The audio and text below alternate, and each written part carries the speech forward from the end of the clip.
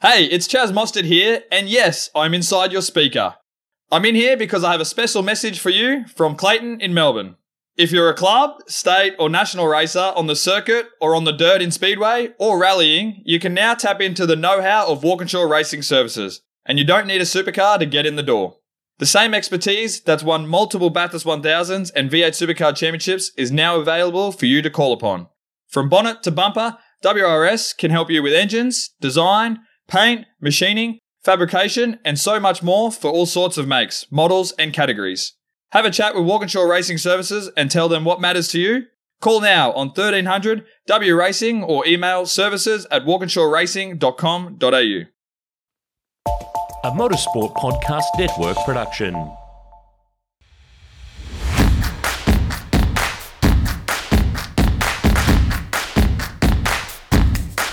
Hello and welcome to the Castrol Motorsport News Podcast. I'm your host, Andrew Van Leeuwen, and here's what's making news this week. Happy Bathurst 1000 week listeners. The countdown is on to Aussie Motor Racing Christmas with the 60th running of the Great Race to take place this coming Sunday. We'll have a full preview of the 2023 Bathurst 1000 coming up on the pod. The Ford teams are sweating on a pre-Bathurst 1000 parity adjustment with a bunch of 3D printed tweaks to the front bar ready to be fitted to the Mustangs. The changes are yet to be approved by Supercars, though, amid stiff opposition from General Motors and 888.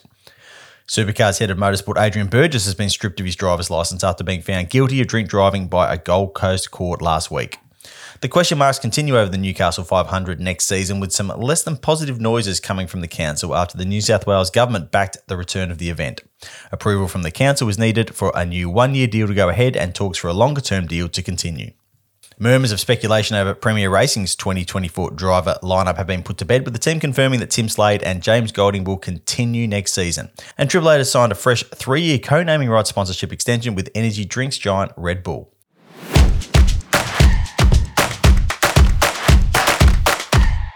Joining me this week to discuss all that and more is a teammate who has beaten me to Bathurst and is already sitting eagerly trackside, probably on a bounty of buried booze, Stefan Bartholomaeus. Stefan, we know it's a big race when you're there on the ground. How are things at the mountain? Hello, Andrew. It's pretty hot and sunny here at the moment, but it should cool off a little bit before you get here tomorrow. But I've just arrived here at the track this morning and actually parked myself in the commentary box on pit straight to do this pod while the teams are unloading their trucks below. That is very, very exciting. Make sure you got your high vis on if you're wandering around the paddock. Then if the tailgates are down. Yes, I was actually talking to Garth Tander this morning. He mentioned it was about 30-odd degrees there today. So that's definitely... pretty summary. We've got a chat with Garth coming up later in the pod. Let's crack into our preview of the Great Race. As usual, we're going to run through a few tiers of contention, 5 pairings that are our outright contenders, 5 pairings that are best of the rest, which means potential winners that will need something to go their way, and then 5 pairings that make up a third tier where even more luck is required for them to get up and win. Then we'll tackle some of our burning questions. So let's get stuck into the outright contenders. These are the cars we think can go to Mount Panorama and win the race on nothing but outright speed. Here's my 5, Stefan, and I think 4 of them are pretty self-explanatory, and they are Brock Feeney and Jamie Whincup, Shane Van Gisbergen and Richie Stanaway, Brody Kostecki and David Russell, and Will Brown and Jack Perkins. It's just so hard to bet against those 4 cars based on what we've seen so far this season. I'd almost have them in about that order of favouritism as well based on what we saw at Sandown. Now, picking a 5th for this tier is kind of hard given the question marks over parity. I mean, right now, as we record this on Tuesday morning, we don't necessarily know what the front bars on the Mustangs will look like over the weekend or what effect any changes, if they are approved, may have. I mean, as it sits right now, there are changes to the front bar that have been basically manufactured. They're 3D printed parts that can be fitted to the existing front bar. Ford is pushing to have them approved by Supercars. Supercars has shown some interest in doing that, but it doesn't seem that clear cut. It actually needs to be greenlit by 888 and Chevrolet and General Motors as well for it to go ahead, because we are outside of an official parity review. And I'm just not sure they're going to get that approval. It's all a little bit messy at the moment. Things could change very quickly, and there needs to be some sort of answer, by Wednesday. But as we sit here, we don't really know what spec those Mustangs are going to be. So judging where they might be in the pecking order is incredibly difficult. At the same time, there are some amazing drivers in Fords that would usually be seen as genuine contenders. We just don't know if the Mustang's actually going to be up for it. So to make my 5 of my top tier, I'm going to go with Chaz Mostert and Lee Holdsworth. I know WAU had an absolute shocker at Sandown, but I keep thinking that, on more occasions than not, it's been Chaz that's been able to drag a result out of that car this season, and we know that Lee is just absolute quality. This may be a tip that comes back to bite me, but it's where I'm going. Stefan, who are your top 5 outright contenders?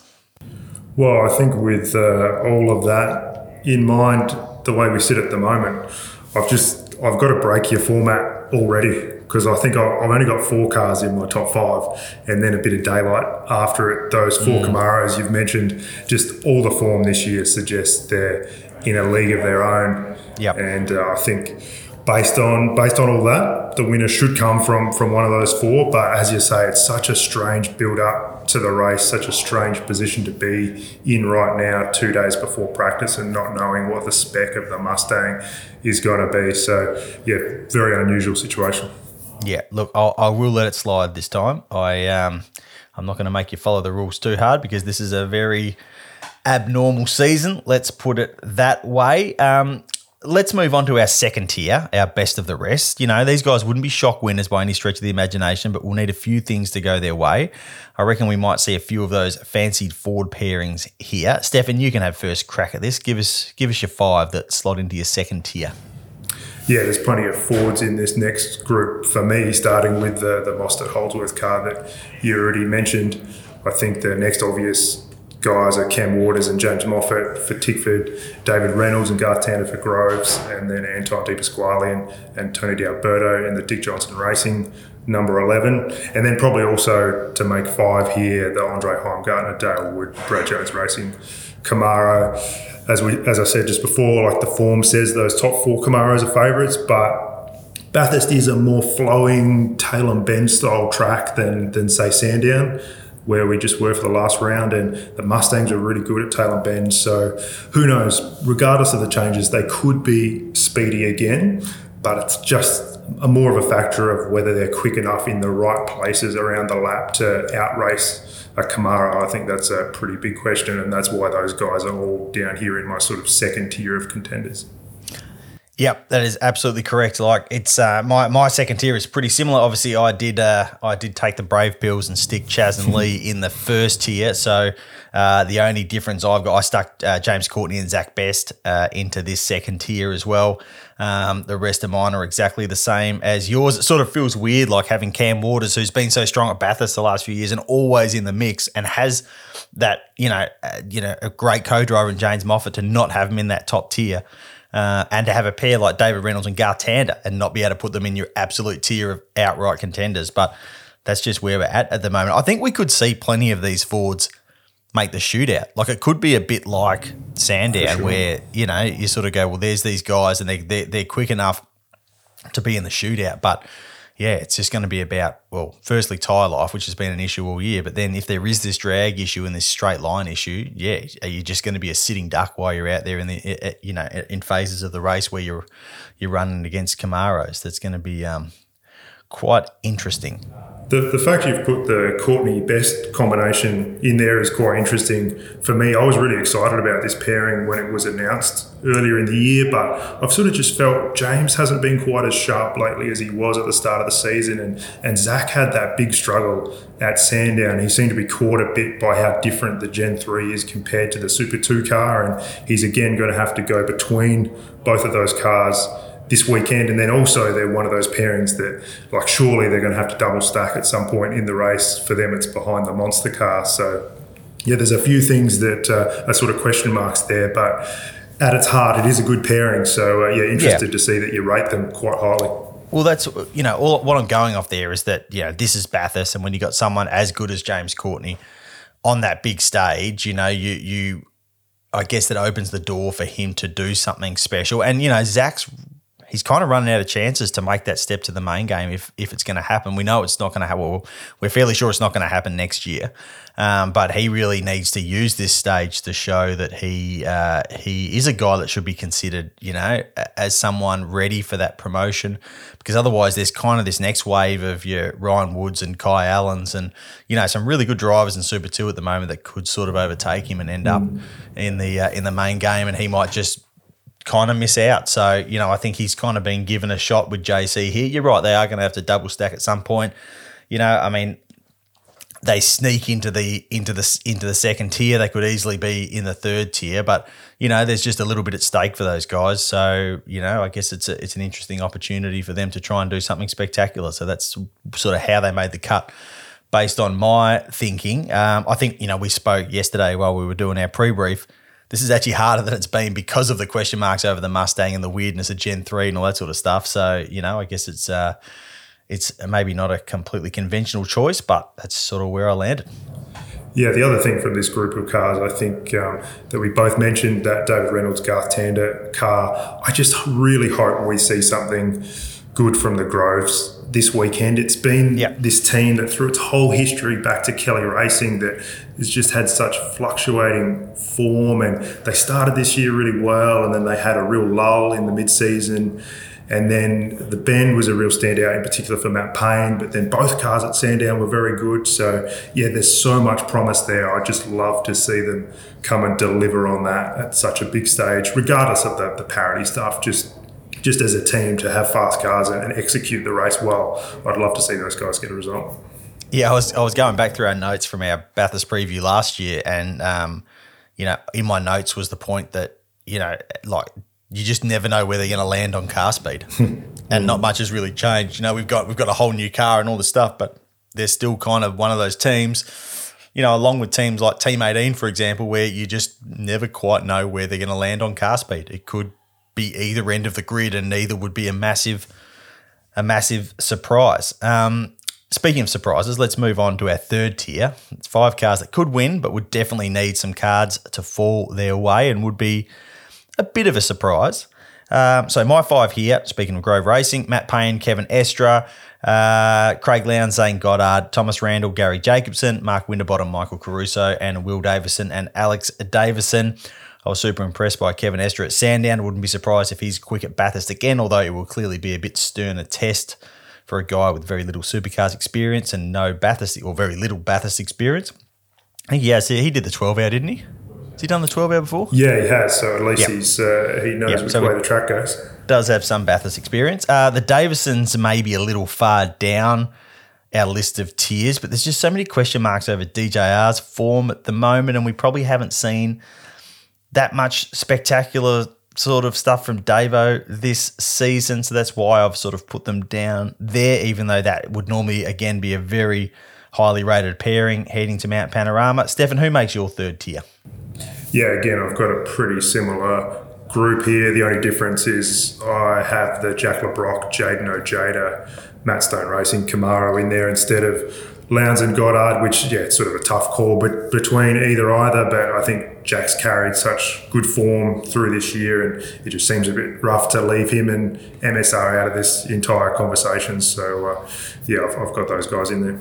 Yeah, that's fair enough. That's probably fair. It was just based on Sandown, and we know Triple Eight does well at Sandown, but those Triple Eight Camaros just look like such a great car to have at Sandown. I sort of struggled to leave Lowndes and Goddard out of that sort of tier just because they just kind of looked the goods at Sandown. Really, I mean, 10th place. It was a pretty good result for a wildcard entry. Yeah, and again, that car is going to be a really interesting story to follow. We've all heard and seen the Zane Goddard stuff from what happened last year with that early crash, and he's got this opportunity in a Triple Eight car. He should be the lead driver in that car in terms of qualifying it and everything like that. So, it'll be really interesting to see how he goes on the one-lap speed. He didn't really execute the Sandown qualifying like he wanted to, but as you say, they were strong in the race. So it would be no surprise at all to see those guys cruise into the top 10 during the race. Let's shift to our burning question, Stefan, and start with the Wildcard Cup. I've got the Lowndes Goddard car in my third tier, as we just discussed, because of the current speed of those AAA Camaros. So I think that will be the lead wild card. Stefan, where do you see the BRT car of Aaron Love and Jake Kostecki and the DJR car of Simona Di Silvestro and Kai Allen shaking out in the sort of overall picture over the weekend? Well, that's kind of a tough one to know, but I feel like both of them will probably qualify in the 20s and essentially be racing to stay out of trouble. You know, the old story of just stay on the lead lap and see where that gets you in the end. Like, it's a pretty big ask for them to do more than that. I think especially the BRT car, like that team has looked stretched running one car at times. Yeah. And they've got three here at Bathurst, including the Super 2 car. I do think Aaron Love is a big talent, but it is his first time here in a supercar. And for Jake Kostecki, he probably just has to make sure he sees a bit less of the scenery than he has at Bathurst in the past. With the DJR car, I'm really interested in that one. Who do you reckon qualifies that car between Simona and I was just Kyle? thinking that. I was just thinking that and thinking we probably should have spoke about this. I don't know. I honestly don't know. That is very, very interesting. Obviously, you know, you've got that wealth of experience that is Simona, but then you've got, you know, Kai Allen, who's showing all the signs of being the real deal. He's going to be getting plenty of laps between the Super 2 car and the wildcard car. And yeah, that's an interesting proposition as to who ends up qualifying that car. That's for sure. Who do you reckon will end up doing it? It's just as you put it there, like Simona's done like 5 Bathurst 1000s before. That's a lot of experience that Kai doesn't have. But yeah, he's in, even though it's a previous gen of supercar, he's in these cars a fair bit. He might be a little bit sharper than Simona, and potentially DJR might want him to experience the green tyre and the whole process of qualifying just in his learning curve as well, if they've got bigger plans for him down the road. But yeah, no doubt, just like we will, the team will see how those two go in practice and figure it out from there. Fascinating stuff. Unlike last year, we've already had a bit of a taste of the Co-Driver Cup because we've had the Sandown 500 and we've seen these guys in action. But Bathurst is, you know, that's where you really want to see your co-driver step up to the plate. So let's pick our co-driver to watch for 2023. My co-driver to watch is David Russell. You know, he's done a great job at Bathurst the last couple of years, but going there to partner the series leader in one of the fastest cars in the field brings a new pressure. There were hints at Sandown that he's definitely up for it, but Bathurst is a different stage, a different occasion, a bigger stage and a bigger occasion.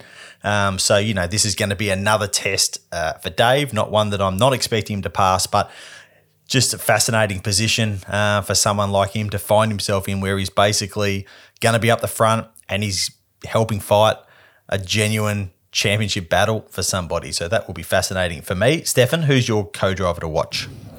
As always, there's just so many great stories among the co-drivers. It's why I think a lot of us love these endurance races so much, but particularly Bathurst.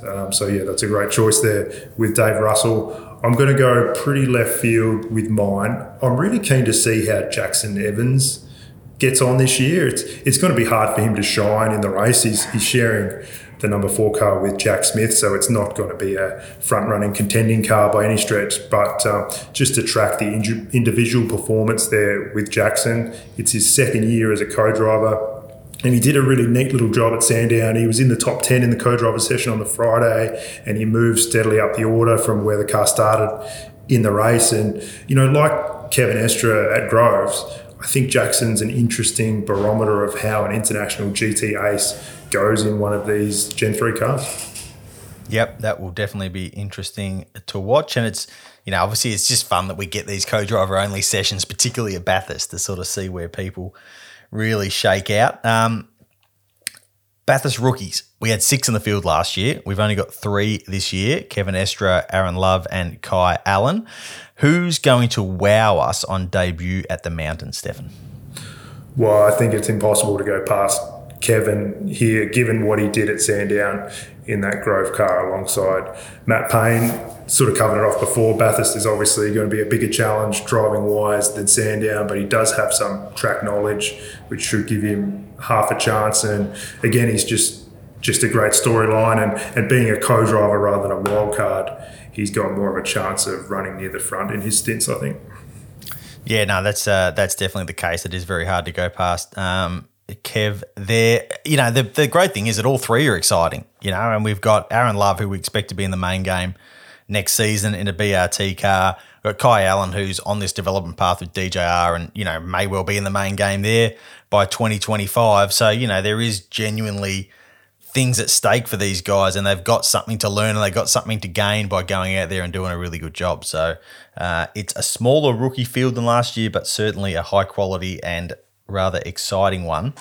Speaking of young drivers, it's a packed support card as usual, so let's highlight what we are looking forward to watching outside of the main game over the weekend. I have to say I found Super 2 to be must-watch this year, and this weekend won't be any different. You know, a lot of the star drivers aren't in the 1,000, so, you know, this is where we'll get to see how, you know, the likes of Ryan Wood and Brad Vaughan and Zach Bates go. For guys like Ryan Wood and Zach Bates, it's actually their first taste of the mountain in supercars hardware. You know, Brad Vaughan, he was there in Super 3 last year, but, you know, it's just going to be interesting to see how all of these guys go with this kind of, you know, fairly decent little title fight going on, are going to go on the big stage in those Super 2 cars. So that's what I'm looking forward to seeing. Stefan, I'm going to assume you're going to say sports sedans when I ask you what you're most looking forward to, because you've brought it up a few times this year. Is that the case? I'm glad I'm at least predictable. Yep. Yeah, I love Super 2 as well. That's going to be great, but it is the first time the National Sports Sedan Series has run at the Bathurst 1000 since 1992, so it's going to be really cool to see cars like the Ricciardello Alpha and the John Gourlay Audi out there, and it's a decent-sized field, so yeah, I just hope they get through some clean sessions and don't have too many red flags and safety cars in the races and all that sort of thing. Well, I flagged it at the top of the show. I did grab Garth Tander for a chat about his luckless debut in a Ford at Sandown a few weeks ago and what he expects from the Bathurst 1000 this weekend. And here's what he had to say. This is your first Bathurst in a Ford. You've had your first supercars race in a Ford. Was it weird at all? Or once you just get in the race car and drive out on the racetrack, did it just feel like just Garth Tander being a race car driver? Yeah, it didn't feel any different sitting in the seat, pulling the gear stick and steering the steering wheel or pushing the brake pedal. It felt no different, and given that it's realistically completely different, whether I was driving a Mustang or I was driving a Camaro, the bigger difference is Gen 2 car to Gen 3 car. So realistically, it felt more I was driving a Gen 3 supercar that happened to be a Ford rather than anything else. So I didn't really give it a whole lot of thought. A few fans were probably giving it more thought than I did, but, you know, we know that's the case given the tribalism of the sport. You didn't really get too much of a chance to experience a Gen 3 race car over a race distance, but what are your sort of thoughts of those cars? There's a few guys that, you know, have been around for that bit longer that talk about how they do kind of have a similar feel to some of the, you know, supercars of the late 90s and that sort of stuff. What's your take on that? Oh, I reckon those guys that are saying that are just making it up, because I can't remember what a supercar in the late 90s felt like in reality. Yes, they had no grip. Yes, they weren't as technically advanced as what the cars are now, so therefore they probably had less grip and less aero. But, yeah, look, in reality, they're different to drive. They're a challenge to drive, because if you think about those cars from the late 90s to where we ended up last year with the Gen 2 cars, every year the cars got better. They got better, whether they got better technically, they got better from a suspension point of view, or they just got more aero. And we know the cars just got more aero over the journey. So the cars got better and better to drive, more and more grip, faster and faster to drive. So this is the first time ever in my career, and so that's 25 years, that we've actually genuinely tried to make the cars more difficult to drive and slower. So you have to adjust your mindset and the way that you drive the car. So, yes, that they're different to drive from that point of view.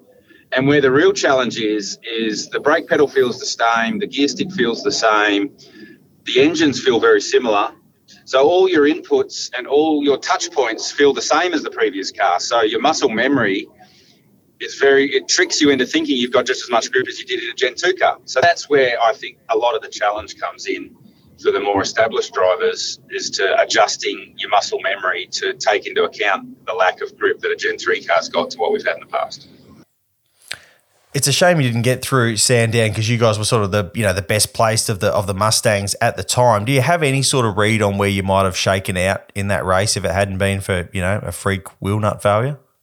No. I mean, you can't project forward after 20 laps what it might have taken place after 161 laps. So all we can take from Sandown is that we had the fastest two cars in the warm-up. We were predominantly the fastest two Mustangs when we had two cars in the race. And for our car in particular, we were the lead Mustang when we had that issue. And the car was very good, and we were looking good from a tyre wear and conservation point of view. And we proved that with Matt's car later in the race as well. So all we can take from Sandown for Dave and my car is that we got ourselves into a really strong position, and the team car backed up what we felt that we would have been able to do. If not, we would have been a chance for a podium, I feel like. Kevin Estra sort of raised a few eyebrows with how quick he was in what was his first supercars race. You obviously would have been on the inside and seen some data and that sort of stuff. Were you impressed with how he went as a rookie in these cars? Yeah, absolutely. I mean, absolutely impressed, but not surprised. Yeah.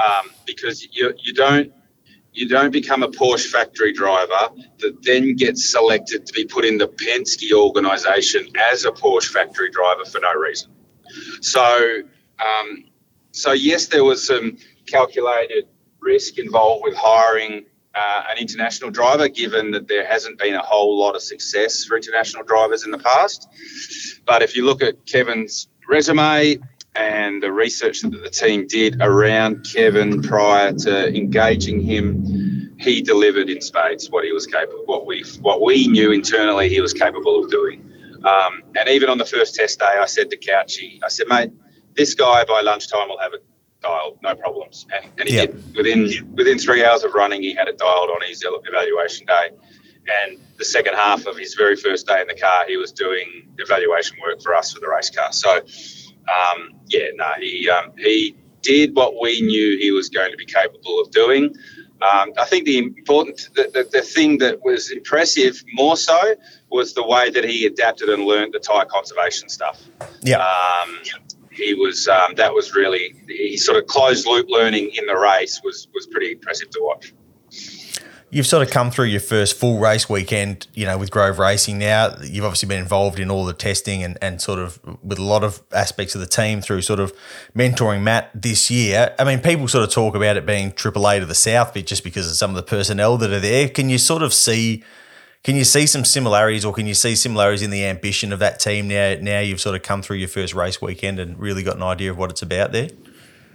Oh, well, I'm not so fussed about noticing any similarities to anyone, because if you try and impersonate someone or something, all you're ever going to be is as good as what you're impersonating. So we have no ambition to be only as good as any other team in the sport. Our ambition is to be the benchmark team in the sport. So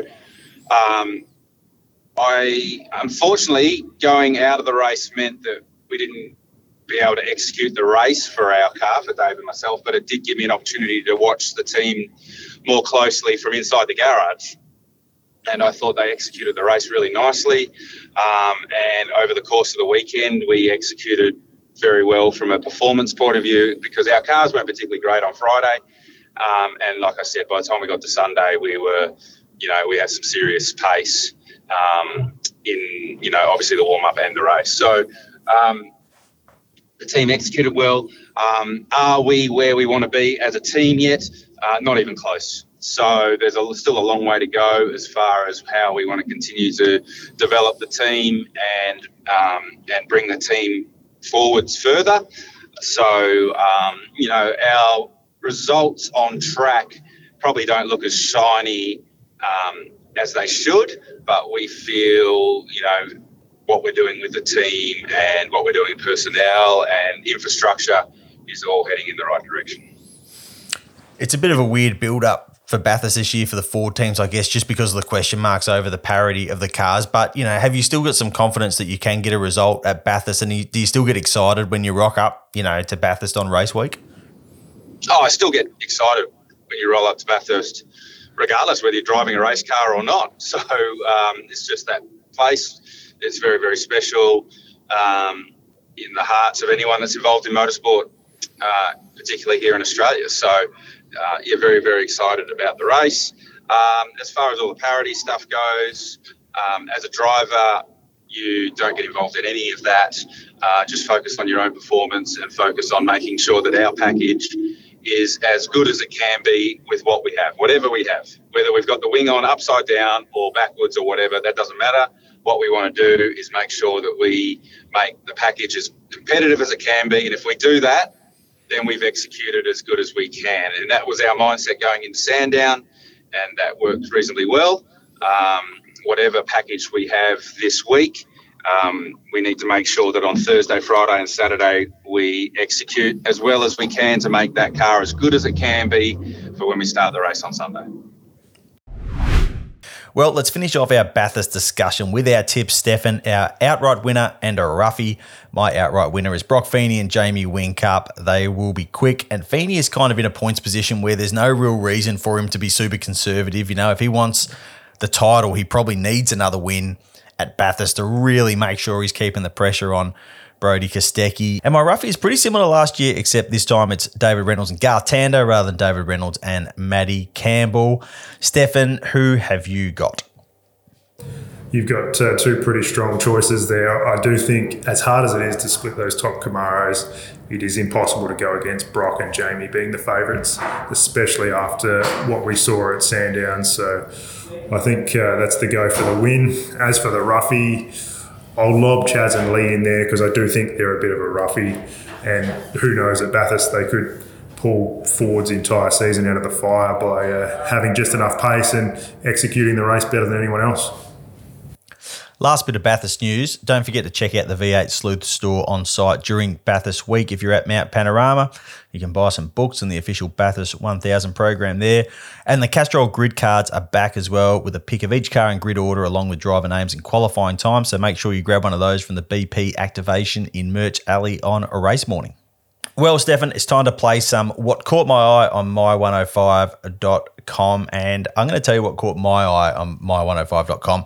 I've decided that after last week, I'm going to start collecting oddball rally cars, right? So last week it was a Mazda MX-5 in gravel rally spec, and this time it is, drumroll, a VT Holden Commodore in gravel rally spec. How good is that? LS1 motor, a bunch of other go fast bits, intercom, TerraTrip, and once again, a lights pod. It's the lights pod that always gets me, Stefan. I just can't help myself when I see a bunch of lights strapped to the bonnet of a rally car. So I reckon on my way to Bathurst tomorrow, I'm going to swing past Penrith, fork out 27 grand and arrive at Mount Panorama in style. And it might be handy. I mean, they're talking about a lot of rain at Bathurst tomorrow, so it might be pretty handy to have a rally car if the car parks are as bad as they were last year. So this could work out very well for me, I reckon. Now, what caught your eye on my105.com?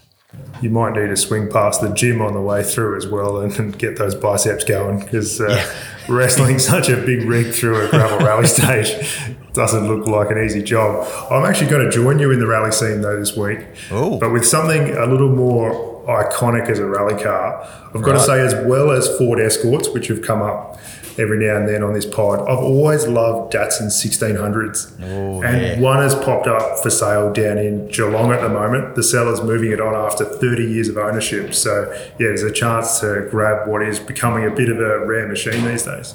Yeah, absolutely. I think that would be a very fascinating three-car team. You know, my MX-5 and my VT Commodore and your Datsun 1600. We just need another driver. Who's a good rally driver? Who could we get to come and drive for our team? I think the trick would be to have a bad rally driver so we don't get absolutely smoked. Yeah, right. Well, we'll just put him in the slowest of the three cars, which I genuinely have no idea what it would be because I have no idea what a Mazda MX-5 or a VT Commodore would be like as a rally car. But anyway, so we can save this discussion for probably not when we're podcasting.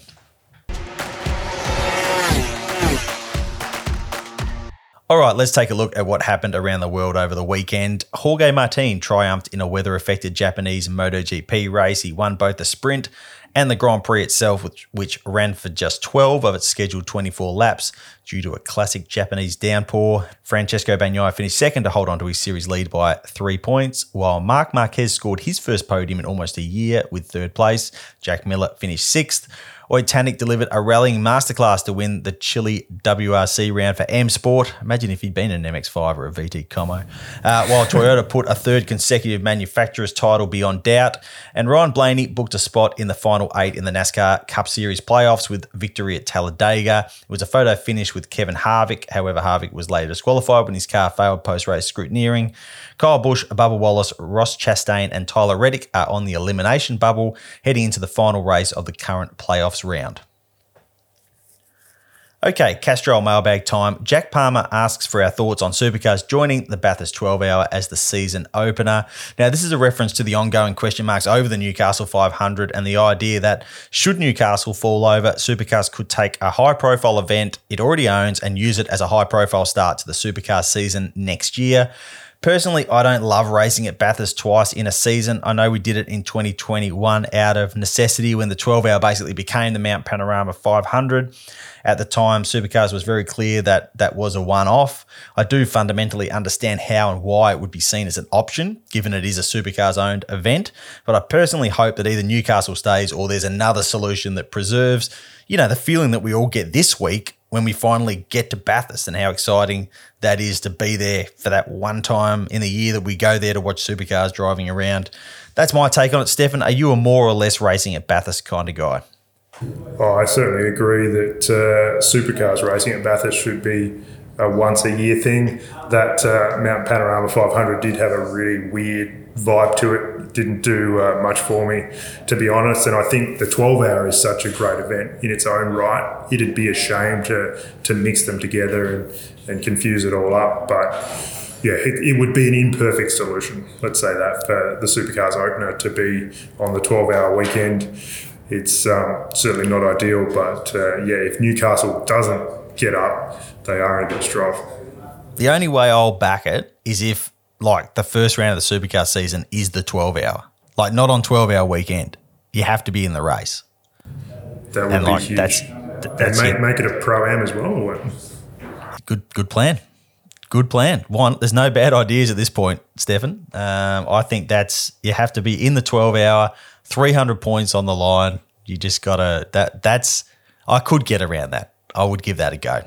Alrighty, let's hand out some Castrol stars of the week. I'm going to hand my Castrol star to a little collective including Repco, Andy Raymond, and our good mate Grant Rowley. They made a ripper old school Bathurst intro video that has Rowley's retro fingerprints all over it. If you haven't seen it, check it out. If that can't get you into the mood for the Bathurst 1000, nothing will. It is some belting pre-Bathurst content, so well done to those guys. That is definitely Castrol star worthy in my book. Stefan, who gets your Castrol star this week? Yeah, that's a great choice, Andrew, and it was very cool to see how well received that was yesterday when they rolled it out. A brilliant concept, but very well executed, which is definitely the challenge with those things. For my star of the week, I'm also tipping my hat to one of our media colleagues and giving mine to Richard Crail, who I'm sure, as many of our listeners saw, he's recently launched his own race team in partnership with his friend and accomplished racer Asher Johnston. So I'm looking forward to seeing the Johnston Crail Racing Enterprises Aussie racing car on the track next year with Asher at the wheel. That will definitely be a bit of fun to follow along, no doubt about it. Well, that's it for this week. Remember to like, subscribe, and review our work wherever you listen to your podcasts, and we'll be back next week with more Castrol Motorsport news.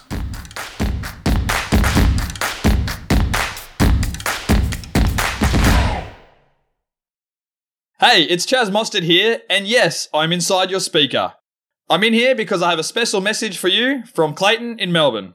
If you're a club, state, or national racer on the circuit or on the dirt in Speedway or rallying, you can now tap into the know-how of Walkinshaw Racing Services, and you don't need a supercar to get in the door. The same expertise that's won multiple Bathurst 1000s and V8 Supercar Championships is now available for you to call upon. From bonnet to bumper, WRS can help you with engines, design, paint, machining, fabrication, and so much more for all sorts of makes, models, and categories. Have a chat with Walkinshaw Racing Services and tell them what matters to you. Call now on 1300 W Racing or email services@walkinshawracing.com.au.